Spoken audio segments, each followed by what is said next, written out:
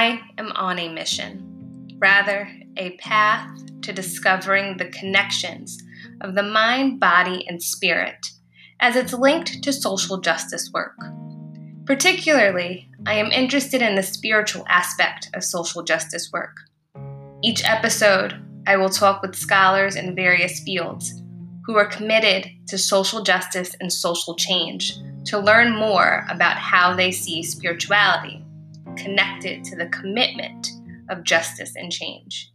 I am your host, Dr. Valen S. Jordan, diversity and social justice educator, and this is 824. So welcome to this episode of 824. Today I will be speaking with Dr. Kevin Holohan, Assistant Professor of Educational Foundations at Grand Valley State University. I am very excited to have this conversation with you. We briefly met for about 5 minutes in Baltimore, and so it's great that we are having some time to catch up here and have a bit of time to talk. Yeah, I was so pleasantly surprised when you reached out, because I think I was the reason we only were able to have a 5-minute conversation in Baltimore. I had to rush off, but I was certainly intrigued by the short amount of time we spent together. So thanks for getting in touch. Yeah, and I'm really excited to circle back to conversations of no self. Right. Think about no self in relation to social justice work. And so with that, I just start this off by asking you, what is your work and what does it look like in the space of social justice, anti-oppression, social change, both within higher ed and the academy and outside of it? Mm-hmm. Yeah, so as you mentioned, I'm a professor in the Department of Educational Foundations at Grand Valley State University. So I'm sure you and many of your listeners are familiar perhaps with the field of educational foundations, but when people ask me what that is, I explain that in a nutshell, it's the study of the history, philosophy, and sociology of education. A lot of the work that I do with undergraduates who are preparing to be teachers is around exploring issues of race, class, gender, sexuality and sexual orientation, gender identity, religion, language, all of those social issues that overlap and intersect with what happens in schools, who has access, who gets represented, who doesn't, questions like that. Yeah, by and large, I work with undergrads going into teaching, and I teach an introductory course on foundations of education called Diverse Perspectives in Education. And then I also teach a capstone course for seniors who are completing their student teaching, where they're really getting a strong sense of what it looks like on the ground on a day-to-day basis in schools, and kind of unpacking some of these issues related to identity and power and privilege and oppression and things of that nature. So that's what I do on the day-to-day. My work as a scholar and researcher has largely been focused on unpacking issues related to really human beings, relations, and relationships to one another, and how those are connected to our relationship to the kind of broader living world.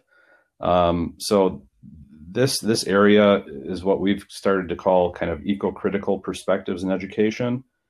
So one aspect of that is kind of examining how schooling and education set us up to think about our relationship to the broader living world and really to the earth itself in particular ways, and often inculcate value hierarchies, both between human beings, but also again, between humans and what we might call the non-human living world. So that's where a lot of my research has been focused over the past several years, and something that I tried to bring into conversation in my teaching of pre-service teachers, but there aren't always a lot of opportunities to do that amongst all the other issues we have to talk about. Right. So I'm interested in how you have come to, and I'm basing this off of your article, Breath by Breath, Reconsidering the Project of Critical Pedagogy Through the Lens of Zen Buddhist Thought and Practice. Really interested in understanding how you came to connecting the two. Mm-hmm. Because I think in many ways, for some who might be listening, who are in fields of social justice education or do work within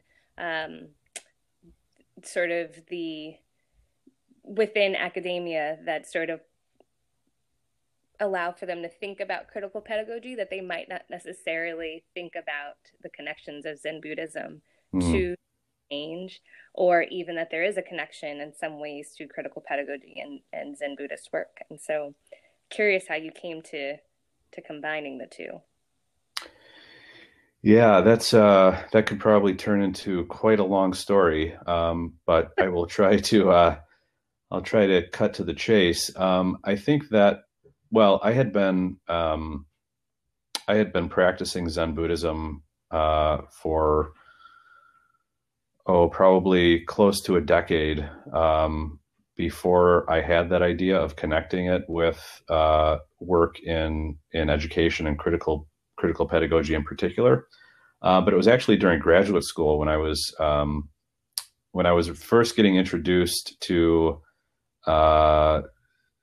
critical theory and deconstruction, coming out of the work of people like Derrida and Foucault, and I started to really see these overlaps between some of the goals of Zen practice, which are in one sense is to kind of transcend the dualistic consciousness that we most often use to make sense of the world, and to have a more direct experience of reality. And these more academic discourses around deconstructing identity and really unpacking the ways in which our social conditioning have us think about our relationship to one another and to the world around us in particular ways. And I was also, I think, brought to that, to examine that connection, because the kind of the dialectic between self-transformation and social transformation was always something I was kind of fascinated by, and working to understand. And for a long time, I saw my Buddhist practice as being on the side of the self-transformation, and my work as an educator being on the side of social transformation. But more and more, these two are very intimately related. So, not to mention, in that article, I talk about some of the critiques that have been leveled against critical discourses and critical pedagogy in particular as being overly rationalistic, ignoring the body and emotion and intuition as being often a very masculine discourse. And I saw Zen practice as being an antidote almost to some of those gaps that exist in or have existed in the field of critical pedagogy. So it was exploratory. I was encouraged by advisors and others to explore it, and eventually, the paper came out. The paper came out of it, and I guess the rest is history. Yeah. So I've read it, and I have a lot of questions for you. Sure. Not necessarily related to the article itself, but some of the things that you bring up and that you theorize. And during a conference, and I don't know if you've ever been to Bergamo. I spent a lot of years there. Yep. Yeah. Okay. So Bergamo is like second home when it comes to conferencing for me. And so at this past Bergamo conference, I have presented a paper on looking at yoga, spiritual practice of yoga, as a tool for anti-oppression work, and I talked a lot about dualities and how dualities create our suffering. Mm. And someone asked me, can we actually get past or move past dualism or ideas of duality? Mm. And I've been sitting with it since October. Mm-hmm. And I have yet to really come to an answer on that. And as I read your article and you talked about sort of the borders by which we define ourselves, and that those borders, I'm assuming, are what create our suffering, right? Because in that, when we think about those borders are also in some ways the dualistic senses, or the ways in which we create sort of a subject identity of ourselves. Right. Because there is no I, right? Our concepts of I are socially constructed. Our concepts of who we are have been socially constructed. And so I'm just going to leave it at that, and let you sort of teach us a bit more as to what it means to transcend dualities and what that looks like in terms of social justice work. Because I think there's also something to having to respond to the physical realities of this world, which do, I guess, in some way require us to be reminded of our social constructions of ourselves. Mm-hmm. Yeah, wow, there's a lot there. It's ironic, I guess, because I first presented that paper before it was published at Bergamo, so that's kind of funny connection there. That was many years ago, though. Anyhow, so regarding the question, is it possible to transcend dualism or dualistic thinking? So I want to just make a point here before we continue and say that I am not I'm a ordained but lay ordained Buddhist. I'm not a certified teacher. Zen in particular is always taken very seriously its lineage. So I will just kind of, for the record, say that I'm not in a position to teach others necessarily, or to guide others in their own spiritual practice, but just to maybe speak from my own experience. And one of the pieces of feedback that came out of that paper from the Buddhist perspective, because I did share it with my Zen teacher at that time to get his take on it, and one of the ideas that came out was, first, we can't expect to have this experience of no self or transcending the dualism without serious and sustained practice. So it's fine and almost inevitable that these things be talked about on an intellectual level, but when, at the end of the day, from the Zen perspective, outside of some very rare instances, one cannot come to this realization without, again, sustained practice of meditation, primarily. The other thing to mention is maybe describing it as transcending dualism is misleading, because I think, again, from the Zen perspective, it's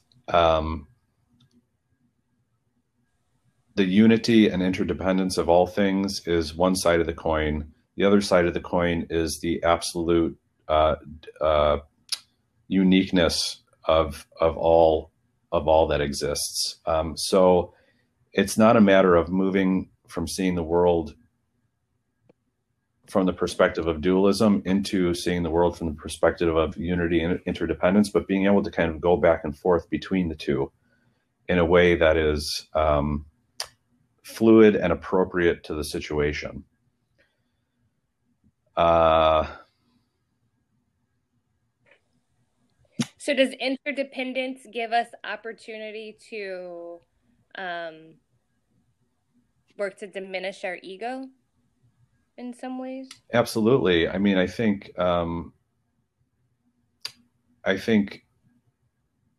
thinking about it in terms of, in the terms that I put it forward in the paper, critical pedagogy provides some tools and frameworks for working to minimize oppression and domination of one group by another, but developing and kind of cultivating this deep empathy for others is really more the approach of Buddhist practice. So in recognizing, and when I say recognizing, I mean on a very deep, personal, experiential level, that you are really not other than me. My motives for wanting to help you and minimize your suffering are different than they would be if I'm just on an intellectual level thinking, you could use a hand. I'm not sure if that makes sense, but so to answer your question, yeah, I think the recognition of interdependence can certainly further our work as anti-oppressive and anti-oppression educators. So, and correct me if I'm wrong, and I could have my terminology all sort of mixed up here, but is interdependence and interconnectedness or notions of interbeing all similar? Or do they have the same meaning, or do they have different meanings when we're thinking about sort of what it means to understand humanity and human suffering? And I ask this. Earlier this week, I had an interview with David Robinson Morris, who does work with Ubuntu and Buddhism in higher ed. And he and I were talking about concepts of death and experiences of little deaths that happen daily. Mm-hmm. And also, we engaged in an understanding or a conversation about interconnectedness and what it means to be communal.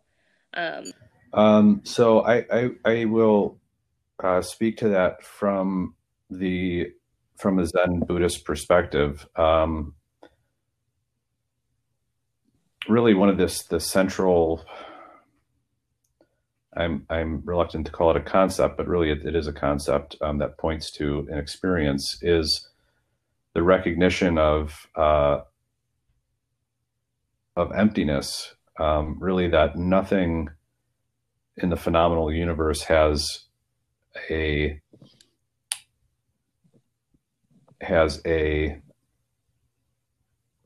stable or enduring essence. That all things are constantly changing as a result of a myriad of other things, and so we can't find interdependence in that sense. Might be misleading, because it suggests that there is something enduring, but from the Buddhist perspective, that's not necessarily the case. So maybe impermanence. Your question was around interdependence and interbeing. I'm thinking this through. Bear with me. And again, it could just be my incorrect use of the word interbeing, because I think in some ways, in my limited knowledge to this, is that I think about interbeing as interconnectedness. Mm-hmm. Those two might be very different too. I would say, I think from the perspective that I'm talking about these things, they are if not synonymous, definitely very closely related to one another. Because it's not just that,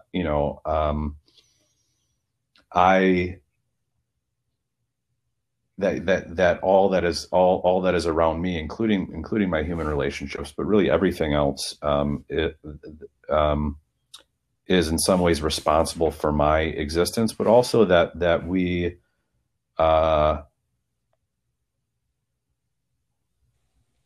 that there is a certain unity to that also. So if everything is intimately interdependent, then in some sense it also is in a state of interbeing. That there is a unity, there is a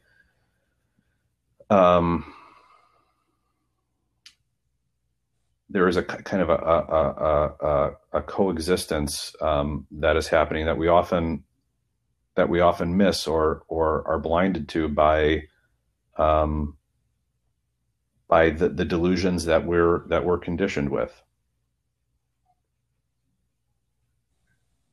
Mm-hmm. So as you were saying that, I was intrigued by, or maybe not so much intrigued as I am interested in how you use this, because I'm assuming in some ways that this is part and parcel to your life, right? Like it's in there with you. You're moving with it on a day-to-day. You're taking it with you as you're going in to teach your courses.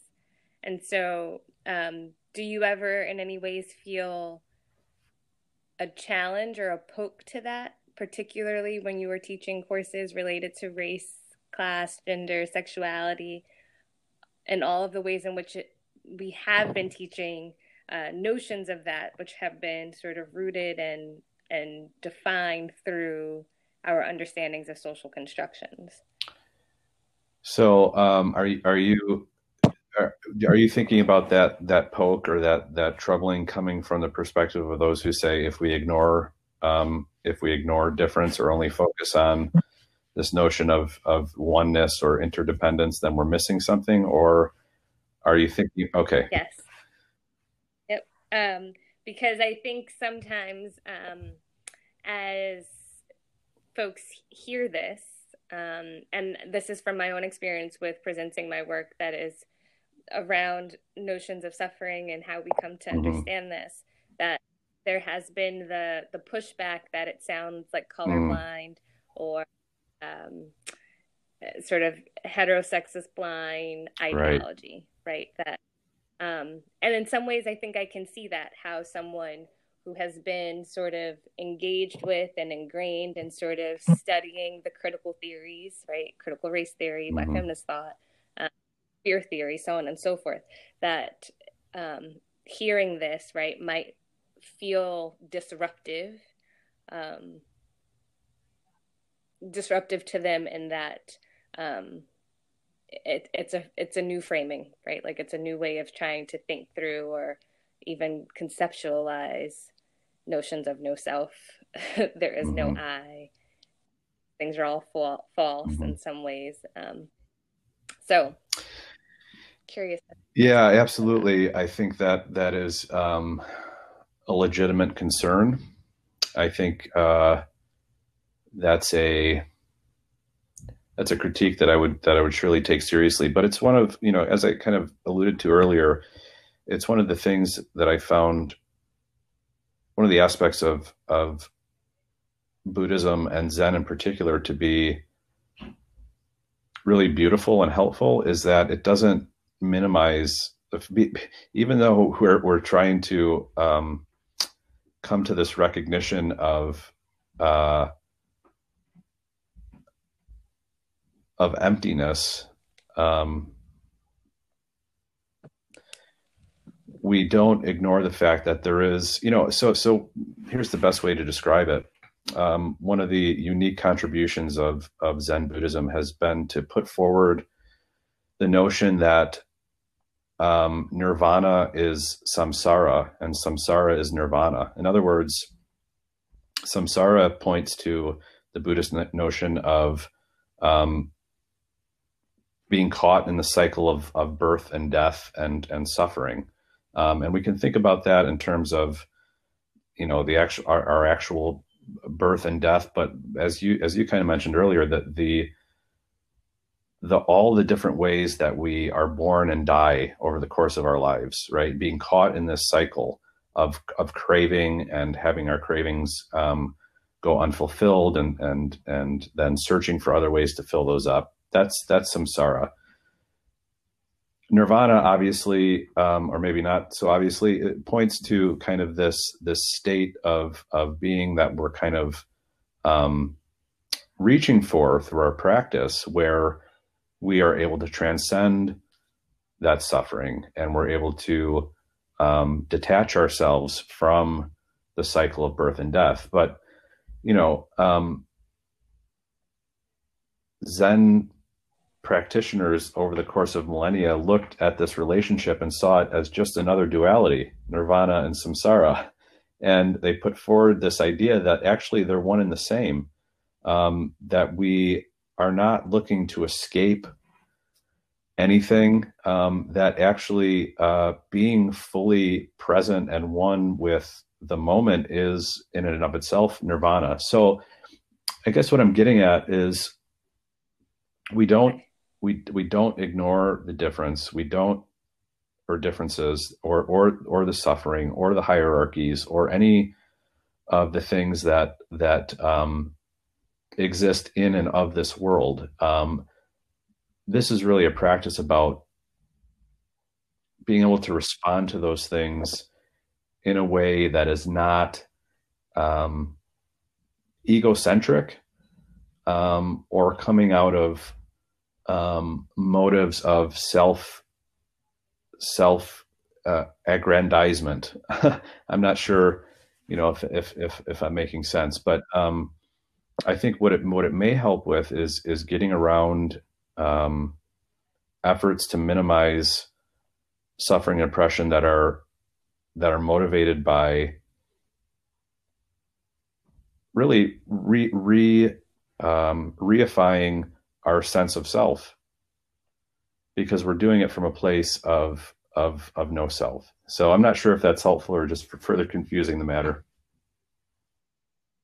I think it is helpful in some ways to recognize like what it means to come back to our true self.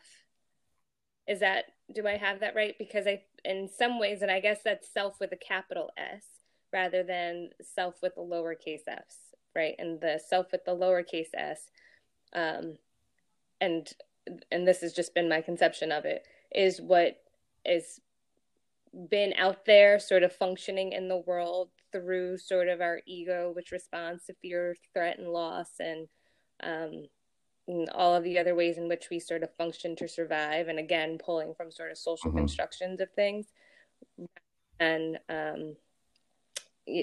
recognizing sort of capital S of ourselves, and working to be in engagement with that and recognize that self in this place, and how and again, maybe I could be sort of misinterpreting this, but how we work to utilize that to, one, recognize suffering, and that suffering is what connects us, and as humans, right, or as living beings, that we recognize suffering, we know that we all experience it, and that in sort of reifying the self, that we're able to be in better dialogue about that. Did I synthesize that right, or did I just jumble? Yeah, I that makes a lot of sense, and I think that's accurate. My mind, inevitably, my mind was just kind of beginning to wander, because I'm thinking through these questions that you're posing. I think they're wonderful. They're wonderful questions to consider. One thing that I found myself thinking about was, there is a Zen teacher, an American Zen teacher named John Daido Loori, who was the abbot of Zen Mountain Monastery in upstate New York. Had a long teaching career as an American Zen teacher, and one quote that I often come back to of his is, what he says is this practice is really about taking responsibility for the whole catastrophe. And what I think he means or meant by that is, we're regardless of the issue that we're looking at, we're not simply placing blame or exempting ourselves from the suffering that is happening, but really kind of taking full responsibility for it. I was also reminded of another conversation that I had recently with my own teacher, and what we were talking about was climate change, species extinction, the collapse of ecosystems, all of the ecological issues that are often at the forefront of my mind. And I said to him something to the effect of, some people are more responsible for this than others. And he cut me off almost before I was finished with the sentence and said, no, that's the wrong way to think about this. And he didn't really elaborate, but he kind of left me to sit with that. And I think it's also somehow related to what we're talking about right now. Yeah. So, and as you were sharing both of those, I was thinking about Martin Buber's concepts of I-thou relationship, right? That each person is concerned with the other. And then also the Martin Luther King Jr. quote that whatever affects one directly affects all indirectly. And so I think that does leave me with this idea about sort of indirect responsibility for a whole catastrophe. And also recognizing the ways in which, like, so what is our role in that, right? Like, how do we sort of individually but collectively begin to recognize what our role in that is and how we move forward? Because I think that that's the large part of what is missing within sort of our social justice work, social change work. People are committed to different pockets of it and doing the work in there, but at the same time, there seems to be a lack of dialogue that happens within the self about, like, I need to change something within me if I'm expecting something to change outside of me. And then also sort of grappling with the understanding that indirectly we are all responsible for what's happening. Right. And I think, again,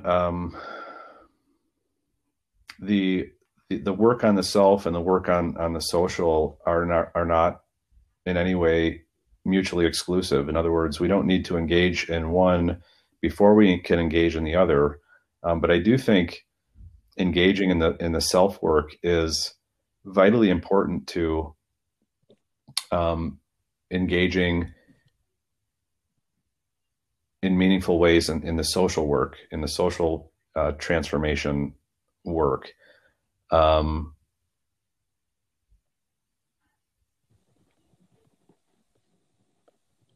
So, how do you find yourself doing that? Because I know for many people who are listening, most of the listeners at this point are folks who practice yoga and some who are scholars within the field of social justice. And so I'm curious as to how do you see the work of self-reflexivity, right? So more than just the reflection and more than just the contemplation, but the work of self-reflexivity, and then also the work of doing within the social coming together. It's a good question. I'm brought back to the question you raised earlier about, how this probably inevitably influences my approach to teaching and work with pre-service teachers.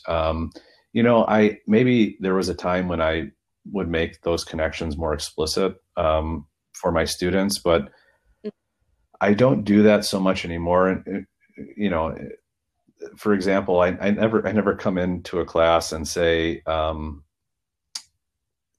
all is empty. So therefore we don't really have to worry about it. But here's what we need to talk about, and I've learned, I used to be, I feel like, I'm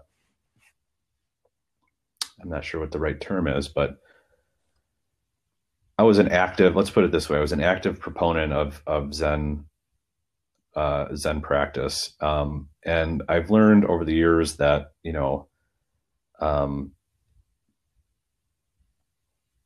by and large, people need to come to this on their own, and not because they've been poked or prodded by somebody else. Now, that's not to say I'm not willing to share with others this part of my life, but I'm certainly not going to, like actively try to get them involved. So they are, to some extent, kept. I try to keep each in their own lane. On a personal level, I know that they're related and intersect with one another, but I don't explicitly make those connections for people who aren't themselves curious about it. That being said,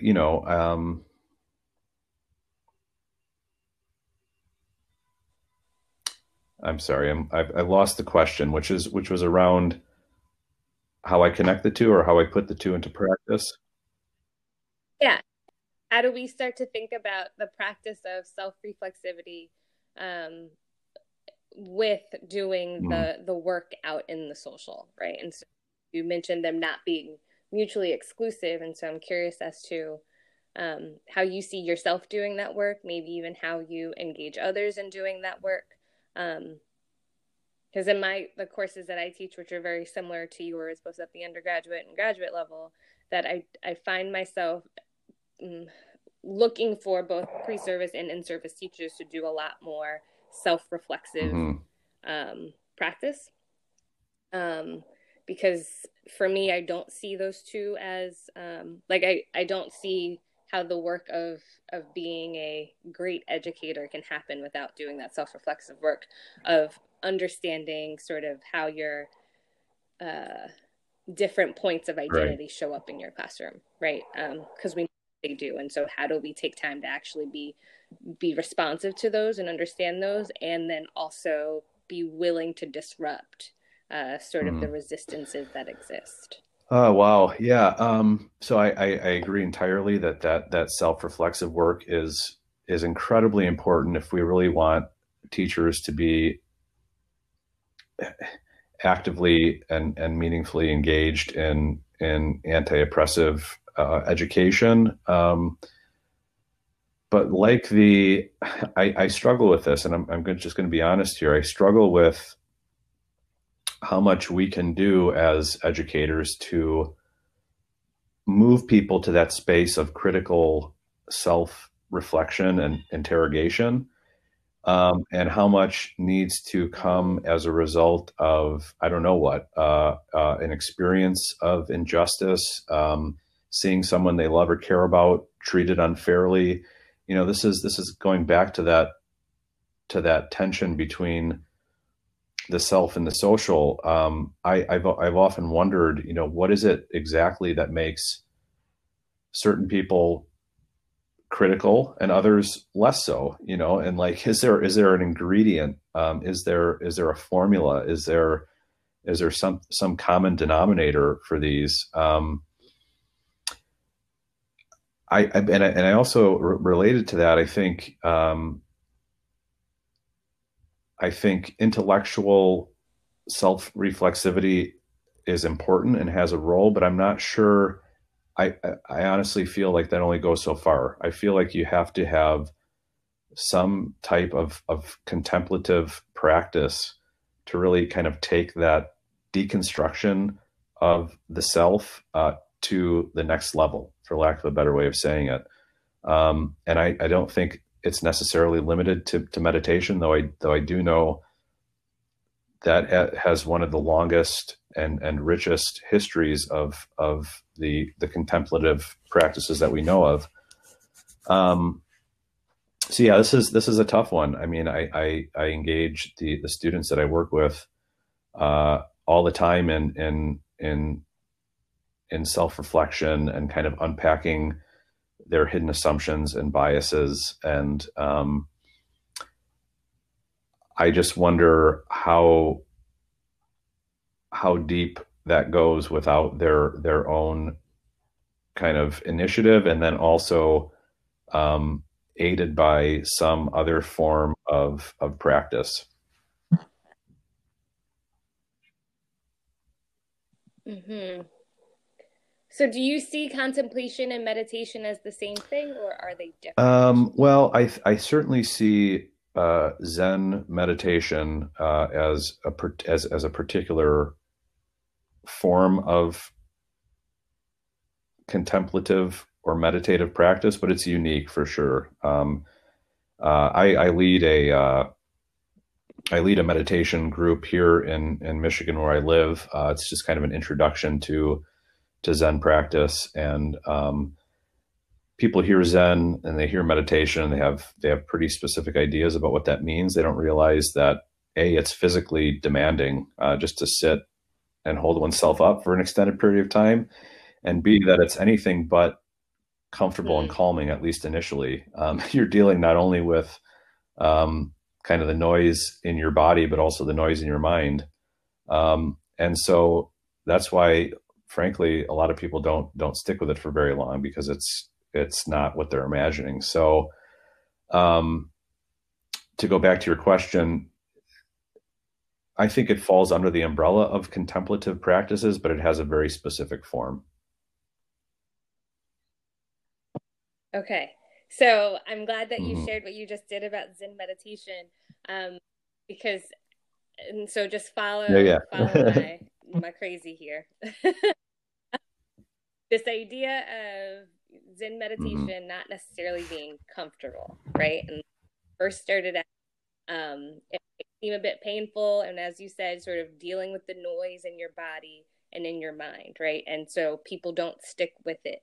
And the first thing I thought was, so this is in some ways very similar, I think, to what happens when folks shut down when it comes to engaging in the hard work that's Hmm. sort of rooted within diversity education, social justice education, right? Because um, it's uncomfortable, right? Like to sit to hear all of these things with regards to sort of a structural oppression, the function of Hmm. systems, privilege, all of these things. And so, in some ways, you're dealing with the noise in your body and your mind, and then you shut down, and then that's it, right? Like, and so for some, it takes a really long time for them to get back to it, to even attempt it.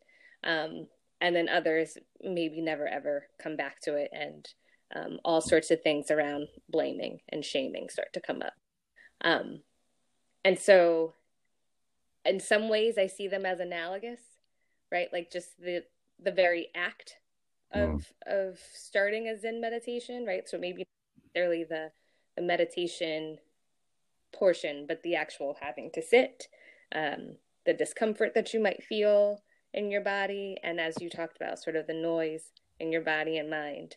Um, I see that there's a lot of sort of connection in that I think if sort of articulated Hmm. correctly and sort of put together, that folks would be able to see how this sort of is a challenge within doing the social justice Yes, work. absolutely. And honestly, I've never thought about it in exactly those terms, but I love the analogy. I think it describes it perfectly. Maybe it doesn't capture all of the resistances that people encounter when they do engage with discourses around issues of social justice. But by and large, I think you're right. In fact, I just finished reading the book White Fragility, and engaged in a book club discussion around it at work. It was with other faculty in my college, and thinking back on what the author describes in that book, I think there are a lot of similarities between the defensiveness and the resistances that come up when confronted with our implication in the racist systems that we live within, and those that come up when we have to sit with ourselves quietly for an extended period of time. So that's a really interesting way of thinking about it. And so I'm curious how you see possibly the connection then of mind, body, spirit work when we talk about how we are, I guess, engaging with uncomfortable discourses. Yeah.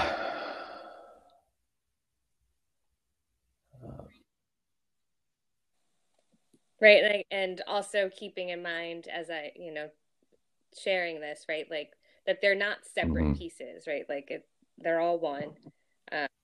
And so how do we sort of remain in alignment is something that has been sort of creeping up for me often, is how do I stay in alignment while also engaging in the difficult discourses and teaching the difficult discourses, right? Because in a lot of ways you don't want to bypass and you don't want to sort of not remain in integrity. And so I think there is I'm not fully put together as to what the connections of mind, body, spirit work is to social justice work or to difficult discourses with regard to social justice work. But the more and more I have these conversations, the more I'm learning from the people that I talk with that we're all on to something. So that is, we're all on to it with regards to sort of the pieces of mind, body, spirit work, spiritual development work, and doing these. Yeah, I'm with you 100%. I mean, again, I don't claim to have any of this figured out by any stretch, but I think there are lots of reasons to think that we're onto something. A couple of things that came to mind as you were sharing. One is that I've heard Zen practice described as a psychophysical practice. In other words,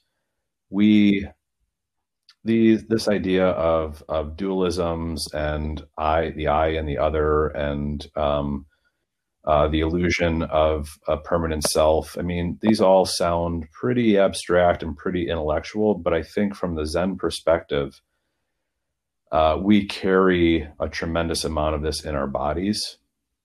And I think that there's a similar thing, or there's a similar process at play when we talk about oppression and when we talk about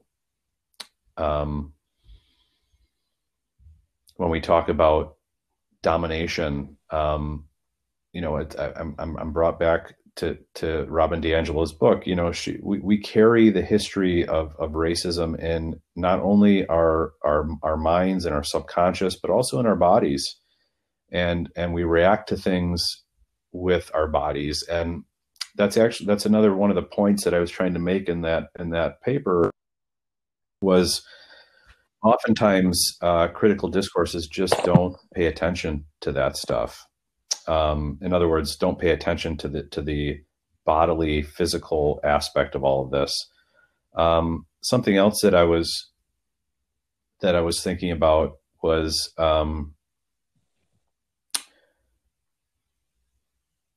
I'm sorry, I lost my train of thought. No, you're fine. And so this is interesting as you talk about it being carried in our bodies. So as I was interviewing Beth Barilla, she talked a lot about sort of how healing has to happen from the inside out, right? That our understandings of systems of oppression are not just political or intellectual, but they're generational, right? And that we carry these roots around with us, and that if we are looking to sort of resolve in some ways, that there needs to be a healing that happens from the inside out, right? And that our mind, body, spirit practices are parts of embodied learning and relearning.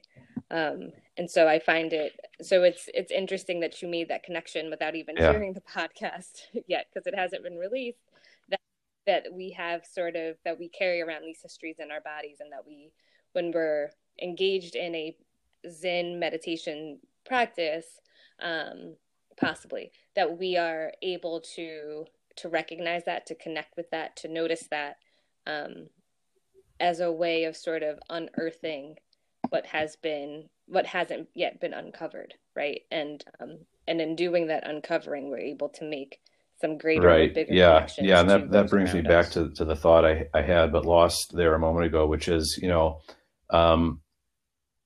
in following along with the analogy between engaging in difficult or critical discourses and engaging in a mental, bodily, spiritual practice, some of the resistance comes up physically and in our bodies when we sit in meditation.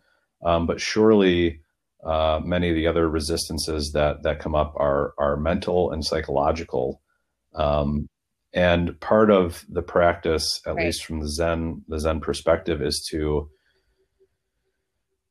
to recognize those, but not necessarily to either give ourselves over to them completely. In other words, to begin to believe what our dualistic consciousness is telling us, but also not to try to fight it and try to push it down and try to ignore it, but rather to be comfortable observing it. And I'm thinking about that in relationship to engaging in difficult dialogues. I think the tendency often is to find a way to avoid it, whether that is physically avoiding it or mentally and kind of psychologically avoiding it, coming up with reasons to just not be present with it.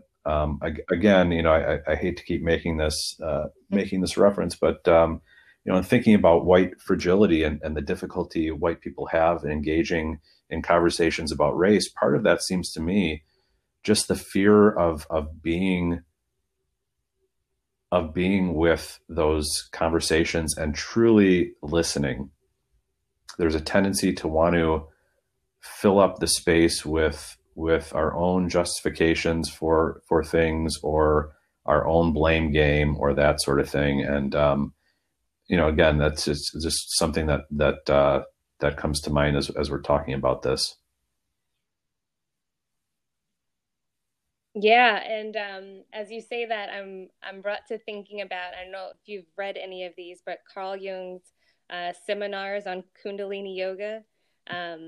And so I've just started reading some of this work, but he talks about that our sort of discriminatory or discrimination of separateness of bodies isn't so much rooted in fear as it's rooted in hatred, and that hatred being sort of the opposite to love, and that hatred comes from a resistance to sort of recognizing the mirroring of the self, but not wanting that mirroring to be there. So it's just interesting to think about, sort of from this like psychoanalysis, Carl Jung's work on Kundalini Yoga.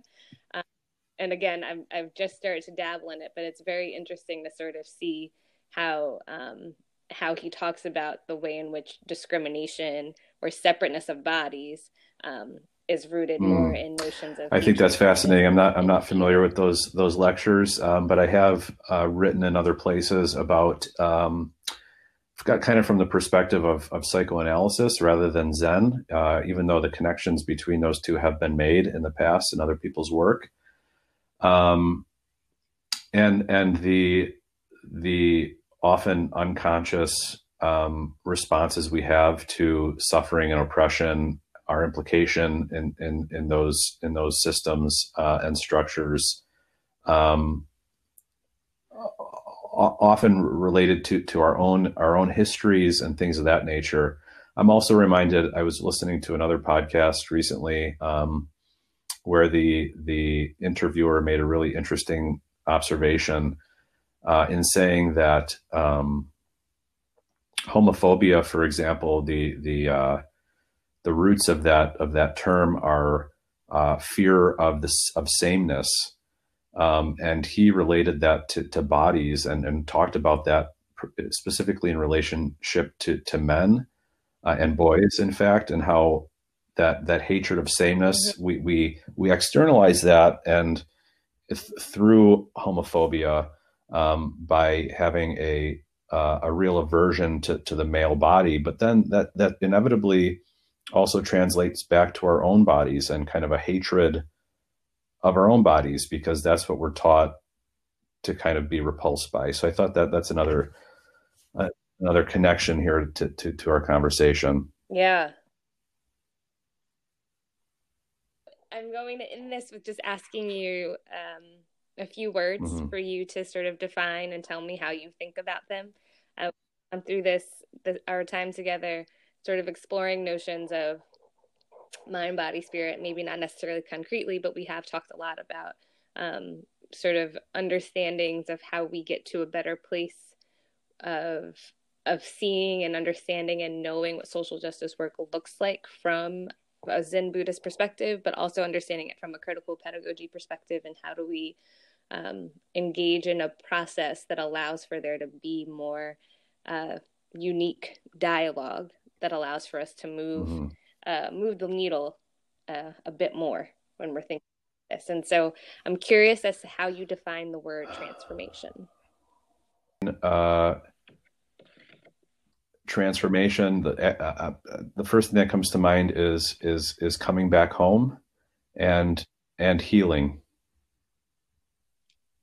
I would define healing as recognizing again our wholeness and completeness.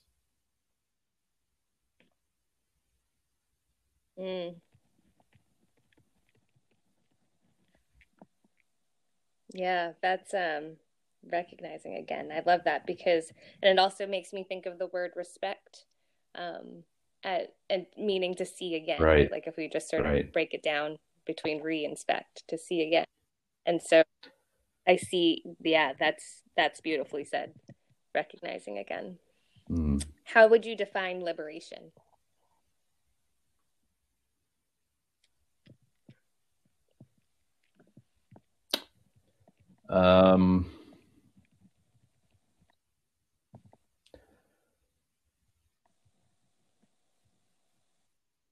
And so an interesting sort of quote with this, that might be helpful, comes from Bell Hooks, and I'm not going to paraphrase the quote, in which she sort of talks about that if we are to be responsive to notions of domination or supremacy or oppression, that it's the oppressor within that we must respond to if we are to experience any sense of liberation.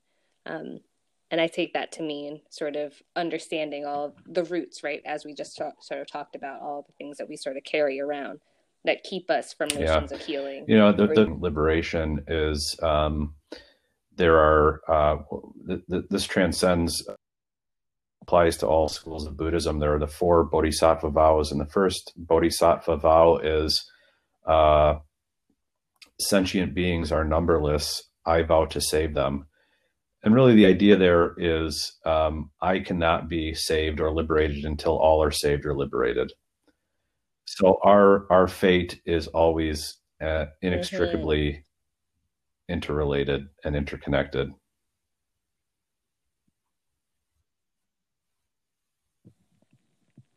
And with that, I think that's how we will end our conversation, because I think that is beautifully said. That our fate is connected to that of someone else, right? The lowercase o.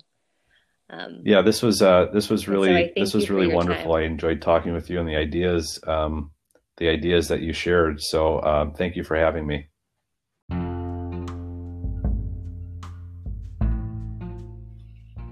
Thank you for listening to this episode of 824. If you would like to listen to this episode or other episodes again, you can find 824 on Apple iTunes, Anchor, or Spotify. Your listener support is much appreciated, and if you would like to donate to the continued creation and development of this podcast, you can choose to donate through Anchor. Thank you again for listening, and until next time.